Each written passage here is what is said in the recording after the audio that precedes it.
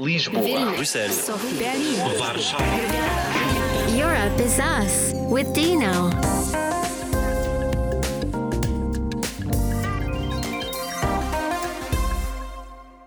Europe is us, but who are we? Stay with us and you'll find out. My name's Dino, but today I won't be the only Dino that you'll be able to hear in this podcast, as my guest in our reading episode is Dino Pešut, a Croatian playwright, writer, and poet. Dino, tell me more about yourself. Hello, my name is Dino Pešut. I'm a playwright, writer, and dramaturg from Croatia. I do theater and I write novels. That's basically it. Now, reading and youth. This is the topic of the day. What comes to mind, Dino, without me proposing any questions? Every time when there is like a youth within the question, there is almost like a tendency to have some prejudices. But I think every generation gives its own percentage and group of readers. We just have to figure out what kind of content and what kind of novels and stories they need for this period, you know. Would you agree with me if I'd say that this generation of 15 to 29-year-olds is the hardest to reach with so many distractions, right? I think we always say that for the new and upcoming generation, just because we were also I was also part of a young generation not so long ago. I think it just takes a bit of time to get to know every new generation and to figure out how they function, and then what kind of topics and what approaches captures them, like what communicates with them and what resonates with them. So I think it's the toughest one. I think we just need always to have some time to, communicate or comprehend where they're coming from and what are their preoccupations. With writing and literature is maybe a bit more difficult because there is, as friend Lebovitz says, there is no child genius of writing, you know, like in painting or in music. It takes a bit of time for writers from each generation get profiled and a bit successful until they figure out how to write. So every new generation is also waiting for their writer as well, no? I recently found a research which was prepared this year at the University of Edinburgh, which says that young people have trouble reading longer paragraphs because of social media being so present in their lives nowadays. Would you agree? I don't know. If you say so, I'm not so I'm not maybe up to date to all these new studies. I don't know if it's only for the younger generation, but I think we all, the whole world is now a bit distracted because we have new outlets and media and forms that take a bit of our free time. Reading takes a bit of concentration, and it asks us for time and silence, probably, which is harder and harder to get. And for the shorter forms, a couple of years ago, just before COVID hit, there was this study that the sales of poetry went I think it was UK 300% up. And that was due to social media, because poetry was one of the forms of writing which could be implemented on social media, purely graphic wise, and that was interesting. I think poetry really came back in the last couple of years, which is also a very short form, but it takes you quite a bit of time to reflect on it. No, you read it, but then you need a bit of time to really understand what you have read or feel it. The novels are a bit shorter, but you never know. If you see that, I don't know, Sally Rooney is a literally phenomenon, and it's not a short book, but it's a romance novel, which wasn't really around in the last 10 years, no? So I think the new generation kind of surprises you as well, or every new generation finds its way to reinterpret some sort like certain genre or certain topics because a new context came or a new neurosis came, if you want. Let's make a quick stop in Belgium now to hear from Arthur and Edgar, two teenagers who'll tell us more about their reading habits.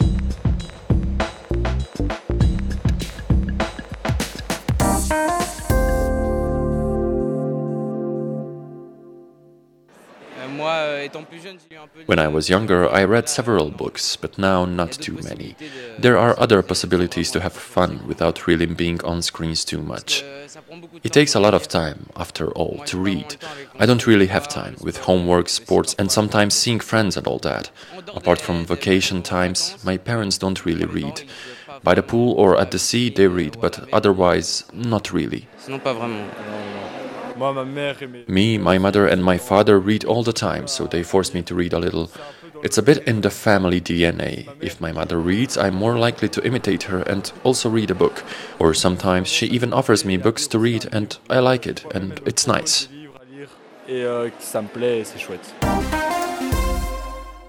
From Belgium back to Croatia and Dino Pešut. Dino, I'd like to get to know your readers as well. Do they go for all the forms of reading you are creating, or do they differ when it comes to reading your poetry or your books? I'm not so sure about poetry because I've written so little of those poems, but I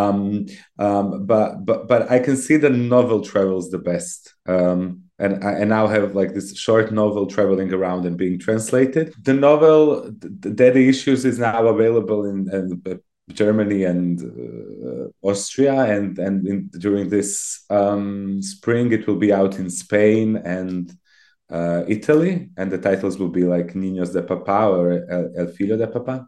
And I think what is a new thing is that I am kind of available on Instagram. I think there is now like a platform for direct communication with your readers, which is, I think, kind of new. And I could see that the demographic who read the novel were younger. How does it translate to maybe theater? I'm not so sure, but I feel that that there is a way for a younger audience to connect to the writer now, which is not only through events but through social media as well. And I honestly do believe that a person who reads will read everything. But maybe I'm wrong. Now, recently I've been to the theater a few times and I've seen lots of young people attend. Do you think that theater could be a way to motivate someone to grab a book as well?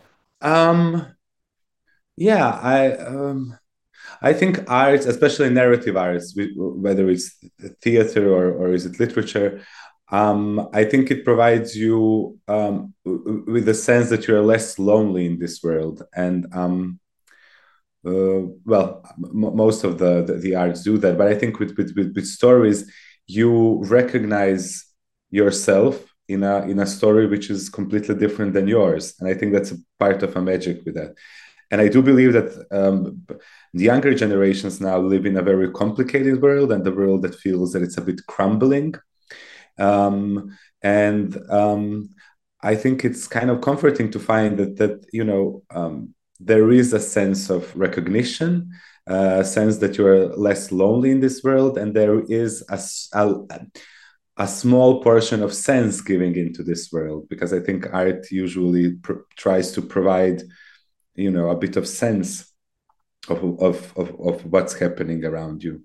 So I'm not sure that it's like the need to be cultured as much, because I do believe that a lot of arts now are presented as commodities, and arts institutions really are too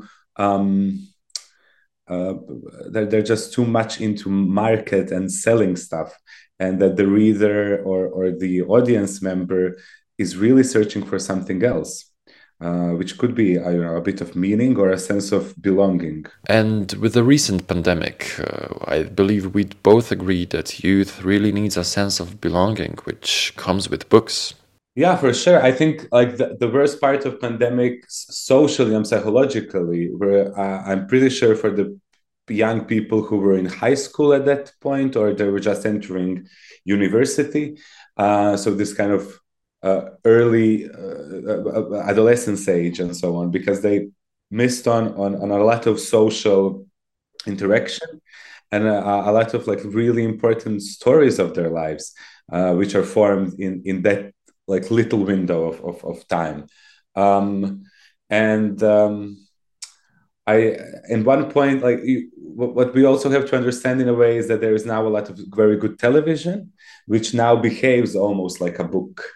There is a strong narrative. You need to spend some time on it, and you can watch it in an endless amount of time.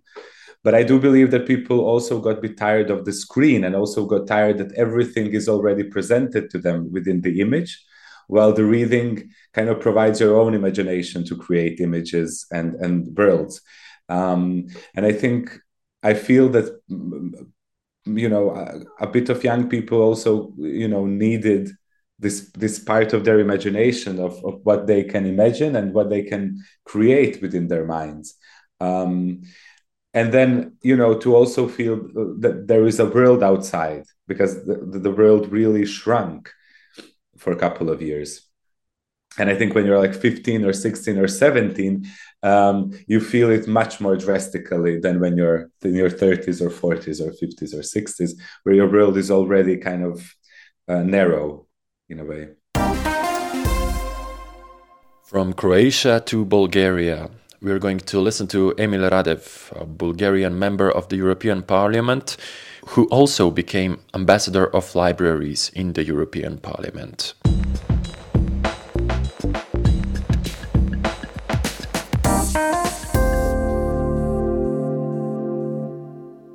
Истината е, че при всяко поколение има четящи и нечетящи, но ако искаме развитие и растеж, трябва да направим... The truth is that in every generation there are readers and non-readers, but if we want development and growth, we need to make sure that there are many more readers. Extremely revealing in this regard is a 2020 study by the Institute for Educational Research in Bulgaria, which found that the difference in reading literacy between students who regularly read fiction and those who never read such literature is equivalent to almost 2 years of schooling.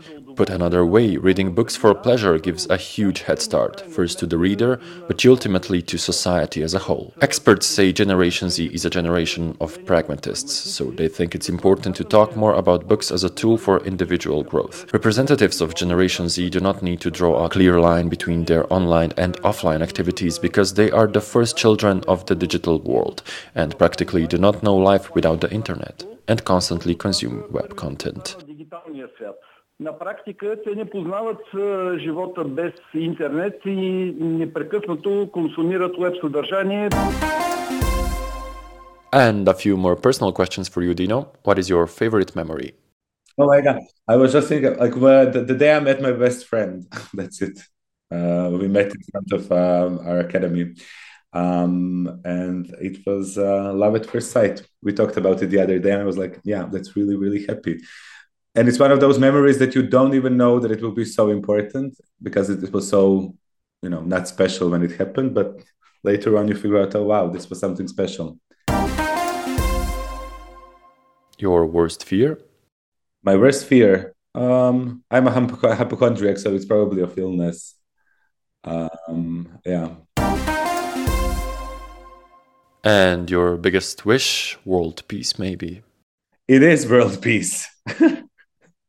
I know it sounds horrible, but I think and it sounds a bit ironic in a way because for a very long time that answer was only, reserved for Miss Universe competitions. But the time, where we live today and how we live, it seems that it's almost impossible to imagine, and not only world peace, but just like a little bit of peace. So yeah. So yeah, maybe it's that because we lived in a time of huge uncertainty, and I feel that we are all getting a bit on the edge, and it feels like we're on the edge of a lot of stuff and time, and but if we could, reinforce that there is like a sense of this, idea that it's possible, that would make me a bit happier. On a lower scale, I don't know. I think it would be nice to have, I don't know, a bit, relaxed days, to enjoy a bit more. That would be nice. Thank you, Dino, and thank you all for your attention. This was the last episode of Europe is Us in 2023. I wish you a pleasant December and see you next year. Don't forget to subscribe to our podcast and listen to what we have to say because, you guessed it, Europe is Us. Lisboa, Bruxelas, Berlim, Warszawa.